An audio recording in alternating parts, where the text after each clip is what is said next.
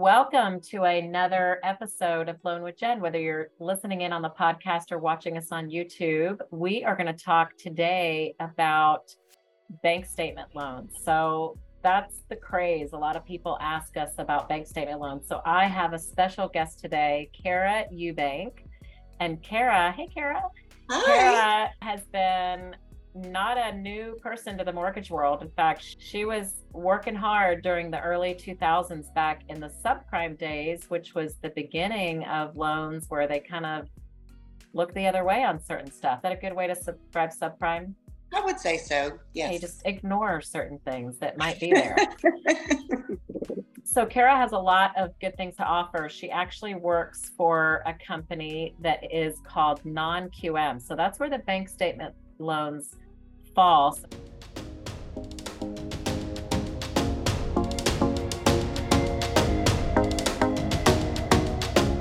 Welcome to the Loan with Jen podcast, your weekly source to keep you informed on everything about financing your home, where you will hear real facts, no BS. I'm your host, Jennifer Hernandez, a loan officer since 1995, and over 4,300 families financed to date.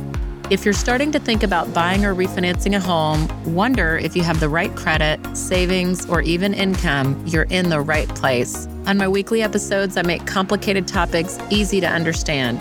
By the way, my license is NMLS 514497. The ideas expressed here are my own opinions and don't represent any legal advice. Thanks for joining. Let's jump in.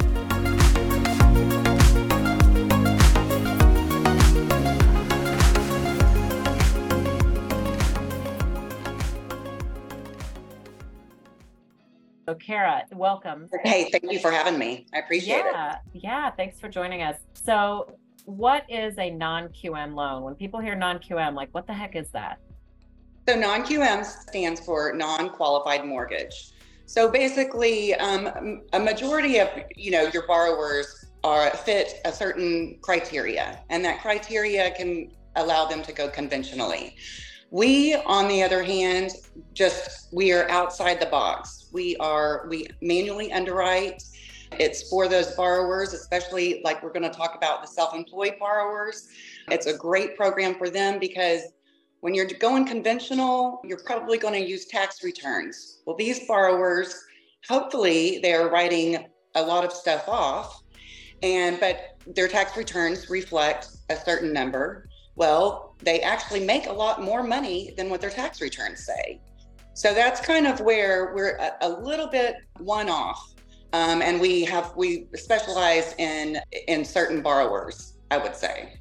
So the non-QM loans is really a good definition for people to understand is it's loans that are outside of conventional. They don't fit in the box. Because you're right, the conventional loans, which I've specialized in for a long time, you've got to fit certain criteria and there's like no way around it. And so we're really great to have partners like you. So Kara works for Angel Oak, which is a big non-QM lender nationwide, and we're lucky to be affiliated with y'all. So let's talk about bank statement loans. So that is one non-QM product. That is our most popular non-QM product that we have. And it is for those self-employed borrowers. They must be self-employed for 2 years, but it's for those self-employed borrowers. Like I had said before, they make a lot of money and they are hopefully writing off everything, but we're going to only use their bank statements in order to qualify them. So first, how do you verify that they've been in business for 2 years? So like, let's say I'm a Schedule C person and I self-file. Let's say I don't have a CPA. Is that bad? We like to see a CPA letter that will prove how long you've been in business, yes. Or you could get a DBA certificate or... Exactly. We look you up on the Secretary of State or Bizpedia and just kind of verify it that way as well. Okay, cool. And so you've got to be in business for 2 years. Now you have two programs. There's two types of bank statement. One is 12 months and one is 24. So let's do the one that's the hardest, which is 24. So you have to do 24 business bank statements, right? So we can use either 12 or 24 personal or business bank statements. Normally we ask for 24 if they're available. We can always change the program to 12 months if making more money in the last 12 months than they did over the span of 24 months. That's kind of the beauty of it, is that there's little rules and things can be bent. We do exceptions on many loans. So if there's some one-off on there, then we will send it to our non-agency group, which is kind of like our pre-underwriters, and know from the beginning whether we can or cannot do that loan. Because there's a formula that you use. So like, let's say I'm going to do the 12 months. Let's say my last 12 months is better than the 24. And I give my business bank statements. Like, how are you analyzing? Do you just take the gross deposits, or do you, I know there's a formula to it, but kind of in layman terms, how do you look at it?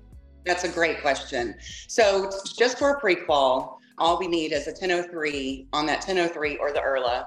We don't want any income, and we just need a credit report and then their bank statements. Some people that are listening, they're like, what's a 1003? So it's an application. Yes, a loan application. And so with that, we have a team of experts, a bank statement review team, and we just send that straight to them. That's all they do all day long. And they calculate that income for us. Yes, they normally take all of the deposits and add them up, of course. We default to a 50% expense ratio. Depending on what you do for a living is what your expense ratio will be. So let's just say if you're a realtor, then that expense ratio, and you're working from home, you don't have any assistance, that type of thing, we can go below a 50% expense ratio. All we need to prove your expense ratio is a CPA letter or a tax preparer letter. Okay, so they default that, like, let's say I have $10,000 in my bank in any 1 month, 50% is 5,000. So they just assume 5,000. Okay. Right. And so they do that every month cumulatively, and then they add it all up and divide by 12, I'm assuming. You're exactly correct. Okay, cool. So obviously this comes with a price tag, which means higher interest rates. So is 12 months bank statements a higher interest rate than 24? It depends on your credit score. Okay. Yes, yeah. Credit. And right now it kind of depends on the day. So basically the rate, mostly, whether it's 12 or 24 months, it sounds like the credit score, because we're not really relying on much else. I mean, bank statements, of course, but credit score is going to be super important. So on average, if I want to be in the bling bling zone on these programs, what's kind of the score that really is going to do me the best favor in the interest rate? Above 740, 760? So with a 720, you can get 90% on our bank statement loan. We never charge any mortgage insurance. So 90% with a 720. Oh, wow. So, wow. Mm-hmm. So 90% means 10% down as long as you have a 720. That's super cool. And if you don't have a 720, like let's say I have a 680, like what's the minimum credit score that you could have on this program? A 660 is the minimum credit score. And that's at 75% LTV. So they would have 25% down. 25% down. That's great. Mm-hmm. Yeah. And I mean, the rate, so right now, at the time of this recording, interest rates, are in the sixes somewhere. So would you say that the programs are usually like 3 to 4% higher than what conventional is? But possibly. So we actually have two bank statement programs. We actually have one, it's called a Business Bank Statement Elite program.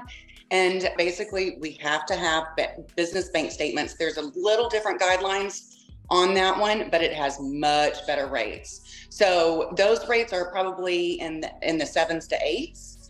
On our regular bank statement program, if we're using personal bank statements, it probably would be closer to 8 or 9. Yeah, cool.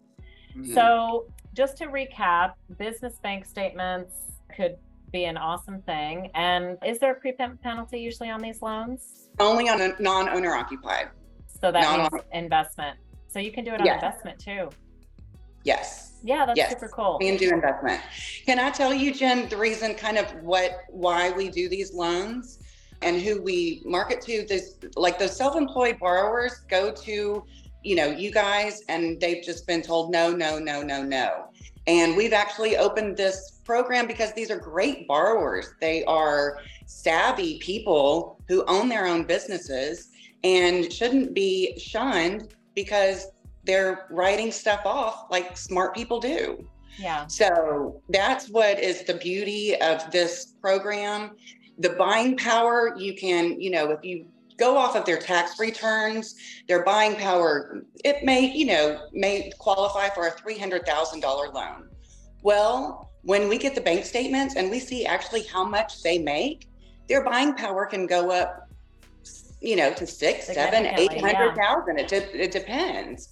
So we do pre-qualifications on to be determines, TBDs, if they don't have a property. I actually prefer doing that so I can give you the pre-qualification to you, Jennifer, and then you can tell them, hey, you actually can qualify for this amount of a house, this amount of money to go toward the house.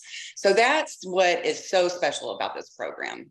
That's cool. So the thing that I want buyers and realtors that are listening and watching to know is that these programs are not offered by all lenders. The company that I work for, Legacy Mutual Mortgage, we have a great relationship with Angel Oak, and we do this to expand our offering to buyers so that we can make more loans, of course, to more people and not be the ones that are saying no.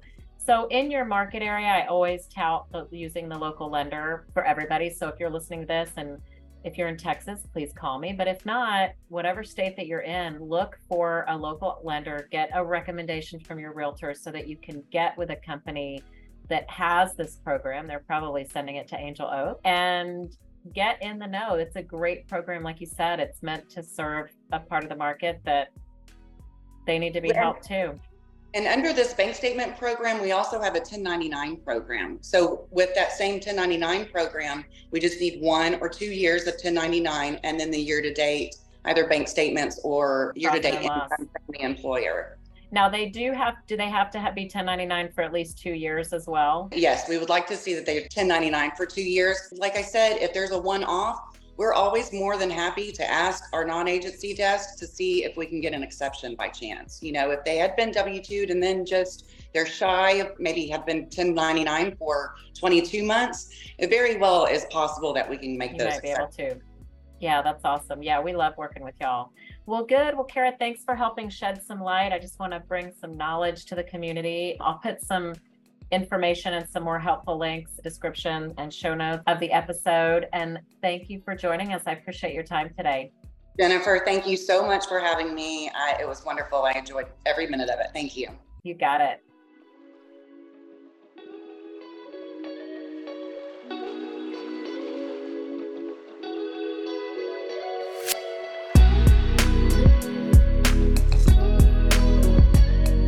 Thank you for listening to the Loan with Jen podcast. Keep joining me each week to stay up to date on the mortgage industry as I'll dive into relevant topics so your home financing process, whether you're buying or refinancing, is smooth and simple. If you enjoyed today, please click follow, and that way you'll never miss an episode. To find us on social media, just go to Loan with Jen on any of the social media handles: TikTok, Facebook, Instagram, and YouTube. Thanks for tuning in this week for Real Facts, No BS. Talk soon.